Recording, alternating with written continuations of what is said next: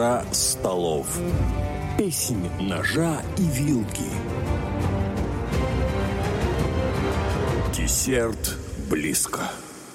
Рубрика «Игра столов» на лучшем радио в программе «Руки в брюки» прямо сейчас, друзья. И сегодня мы поговорим не только о еде, но и о том, как нож и вилку использовать против мошенников. Да, именно так. К нашему разговору присоединяется Маргарита Горкина, ресторанный критик, автор телеграм-канала «Маргарита Горкина в Израиле». Маргарит, приветствую. Приветствую, Настя. На аперитив у нас сегодня борьба с мошенниками. Да, во-первых, телеграм Маргарита Горкина в Израиле. На сегодня Хакнут, его украли.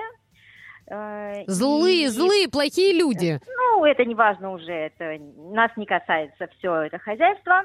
Важно, чтобы люди понимали, что та история с криптой, которая там крутится, не имеет никакого отношения ко мне, потому что я очень боюсь, что люди будут оставлять свои деньги, например, понимаете? Потому что уровень доверия высок оказался, меня частенько сейчас спрашивают, порядка сотни сообщений я получила. Маргарита, это ты, Маргарита, это ты. В общем, хорошо, вот что люди спрашивают, Маргарит, я скажу вам такое, потому что у меня был один раз, когда у меня взломали Инстаграм, и несколько моих друзей, недолго думая, отправили деньги. Я вот этого боюсь больше всего. Вчера дико боялась, я всех просила, чтобы писали, еле дождалась сегодня, чтобы сказать, пожалуйста, не переходите по ссылкам, не общайтесь. То есть, если вам будет приходить что-то с моего фейкового аккаунта, это не я. И этого не нужно делать. Пока мы восстанавливаем канал, вся информация из Телеграма сохранена, перезалит на жесткий диск и так далее. Мы это будем восстанавливать чуть позже. Пока я все пишу у себя на Фейсбуке, буду писать. Уже я сделала ревизию на новое место Тель-Авивское сегодня. Чудесное место с завтраками. Фейсбук Маргарита Горкина, соответственно. И есть Инстаграм Исра-Реста-Мир. Тоже туда я все выкладываю. У меня сторис больше были рабочими. Теперь я буду выкладывать посты. Чуть позже тоже вот после эфира выложу туда пост про завтраки новые. Пожалуйста, подписывайтесь. Исра-Ресто-Мир, Инстаграм и Фейсбук Маргарита Горкина. Маргарит, здесь у меня вопрос небольшой еще про Телеграм. Все-таки достаточно очень удобный был ресурс, ваш конкретно, очень, получать информацию. Вы будете создавать новый Телеграм-канал или пытаться вернуть старый? Я чуть-чуть пытаюсь вернуть его, то есть не чуть-чуть, а пытаюсь, но это очень сложный процесс, и он не однодневный, и меня он не устраивает, потому что это моя работа, она ежедневная, она огромная, и, скорее всего, я что-то перезалью на новый канал, и мы с вами это все вместе потом расскажем, просто я сделаю, скорее всего, новый канал, потому что я открыла, у меня больше нет доступа к тому Телеграмму совсем, они забрали вместе с номером. Именно Телеграм. Там серьезные ребята были. И это не то, чтобы я совсем уж дурочка, я просто хочу сказать, что поэтому, наверное, это будет все-таки новый, но чуть позже я приму решение. Я на данный момент принимаю решение. У меня вся информация есть по старому Телеграмму, он был великолепный, я его обожала. Я прям это говорю. Новый будет еще лучше. Я его обожала. Да, поэтому я спокойна. Читайте пока Facebook и Instagram. И давайте я что-нибудь расскажу. Давайте закусим эту неприятную историю вашей поездкой в Цфат. Да, вот сейчас так люди все, потому что Цфат вызывает такие, все время на меня смотрят, конечно, дико. Я не знаю, раз 10 уже я была, 12, наверное, и все, кому я говорю, что я обожаю Цфат, смотрят на меня немножко с удивлением, ибо город не светский, город религиозный, это один из 4 святых городов Израиля. И я его люблю нежно и трепетно с первой секунды, как я в него попала. С чем уж это связано, не знаю, мое. Мне приятно там находиться вообще всегда. Что туда нужно иметь в виду, когда ты едешь? Во-первых, город невероятно тихий. Город такая машина времени своеобразная. Город, город, который расположен на горе Мирон. И виды там все на гору Мирон, где собираются каббалисты, все обряды проходят там. Там многообразие сефардских церквей и старейших, в Израиле и так далее. Синагог. Анамнез 50 с лишним лет проживания в России. Что вы хотите, синагог. Они фантастические, они прекрасные. Но, поскольку у нас речь с вами о еде, рассказываю, что нужно поесть, когда вы впервые поедете в Цфат. Не то, чтобы это была гастрономическая столица, но свои секреты там есть, и их нужно знать. Во-первых, в Цфате несколько виноделин. Одна из самых ярких, но не самых удачных при подаче, сейчас объясню почему, Абухаб. У нее великолепный вид у этой винодельни, великолепная терраса, неплохое вино. У израильских мест иногда бывает такой серьезный недостаток, что к температуре вина относятся очень небрежно. И это здорово сказывается на его вкусе и качестве. То есть белое не охлаждают или, наоборот, красное в холодильник запихивают? Так, как нужно. Неправильная температура, и это, конечно, мучительно было. Вот в последний раз, то есть я однажды пришла, было все прекрасно, второй раз я пришла, температура такова, что ты пьешь и думаешь, господи, зачем? То есть, понимаете, грубо говоря, чтобы люди поняли, да, разница. Есть холодная баранина с застывшим жиром, да, а есть вот жар, да, и это две разные истории, да. То же самое с вином, у него должна быть та температура, которая должна быть, а не теплее. Еще холоднее можно согреть. Что делать с теплым, непонятно. И тем не менее, Абухав, обратите внимание, зайдите на террасу, посидите, вы получите огромное удовольствие, особенно не в сильно жаркие дни, естественно. Но есть там место, в которое я теперь влюблена абсолютно точно. Кадеш, сыроварня, семейная, сефардским евреям принадлежащая. Вышла женщина из очень какой-то богатой двери на улице. Я на нее сразу обратила внимание, такой халатик и идеальный педикюр с маникюром. Я про себя думала, боже мой, какой-то халат обтрепанный.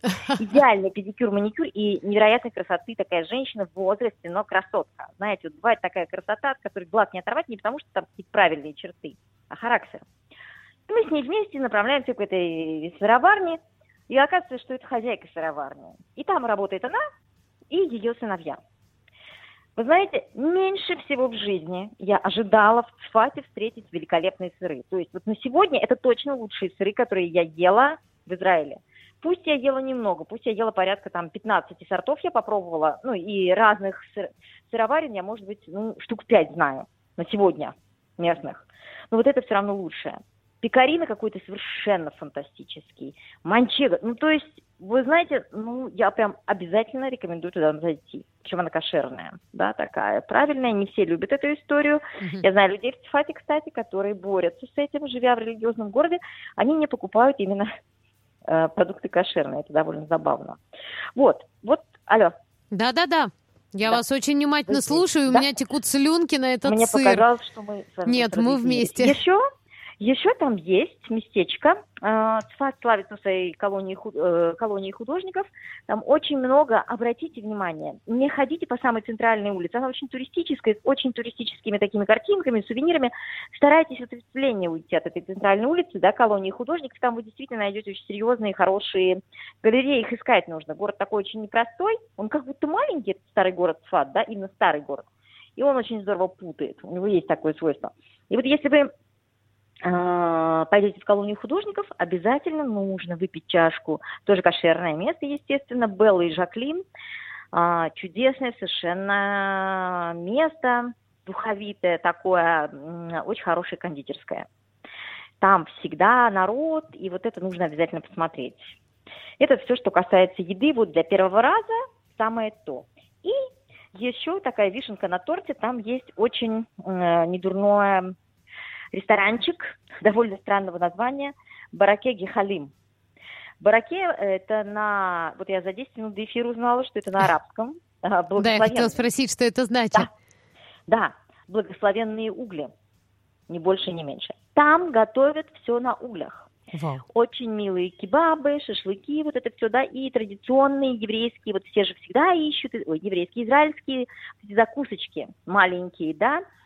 Все их вечно ищут и спрашивают. Это у меня самый частый вопрос. А вот куда вот прийти, и чтобы все это заказать, и сразу тебе принесли 20 штук вот этих плошек. Вот там вот это все есть, и плюс еще мясо. Очень и очень славное. И все это на углях. На углях. И плюс великолепный вид на гору Мирон, опять же. Можно сидеть как внутри ресторана, так и на террасе. Отовсюду открывается одинаково потрясающий красоты вид. Вот. Это вот так.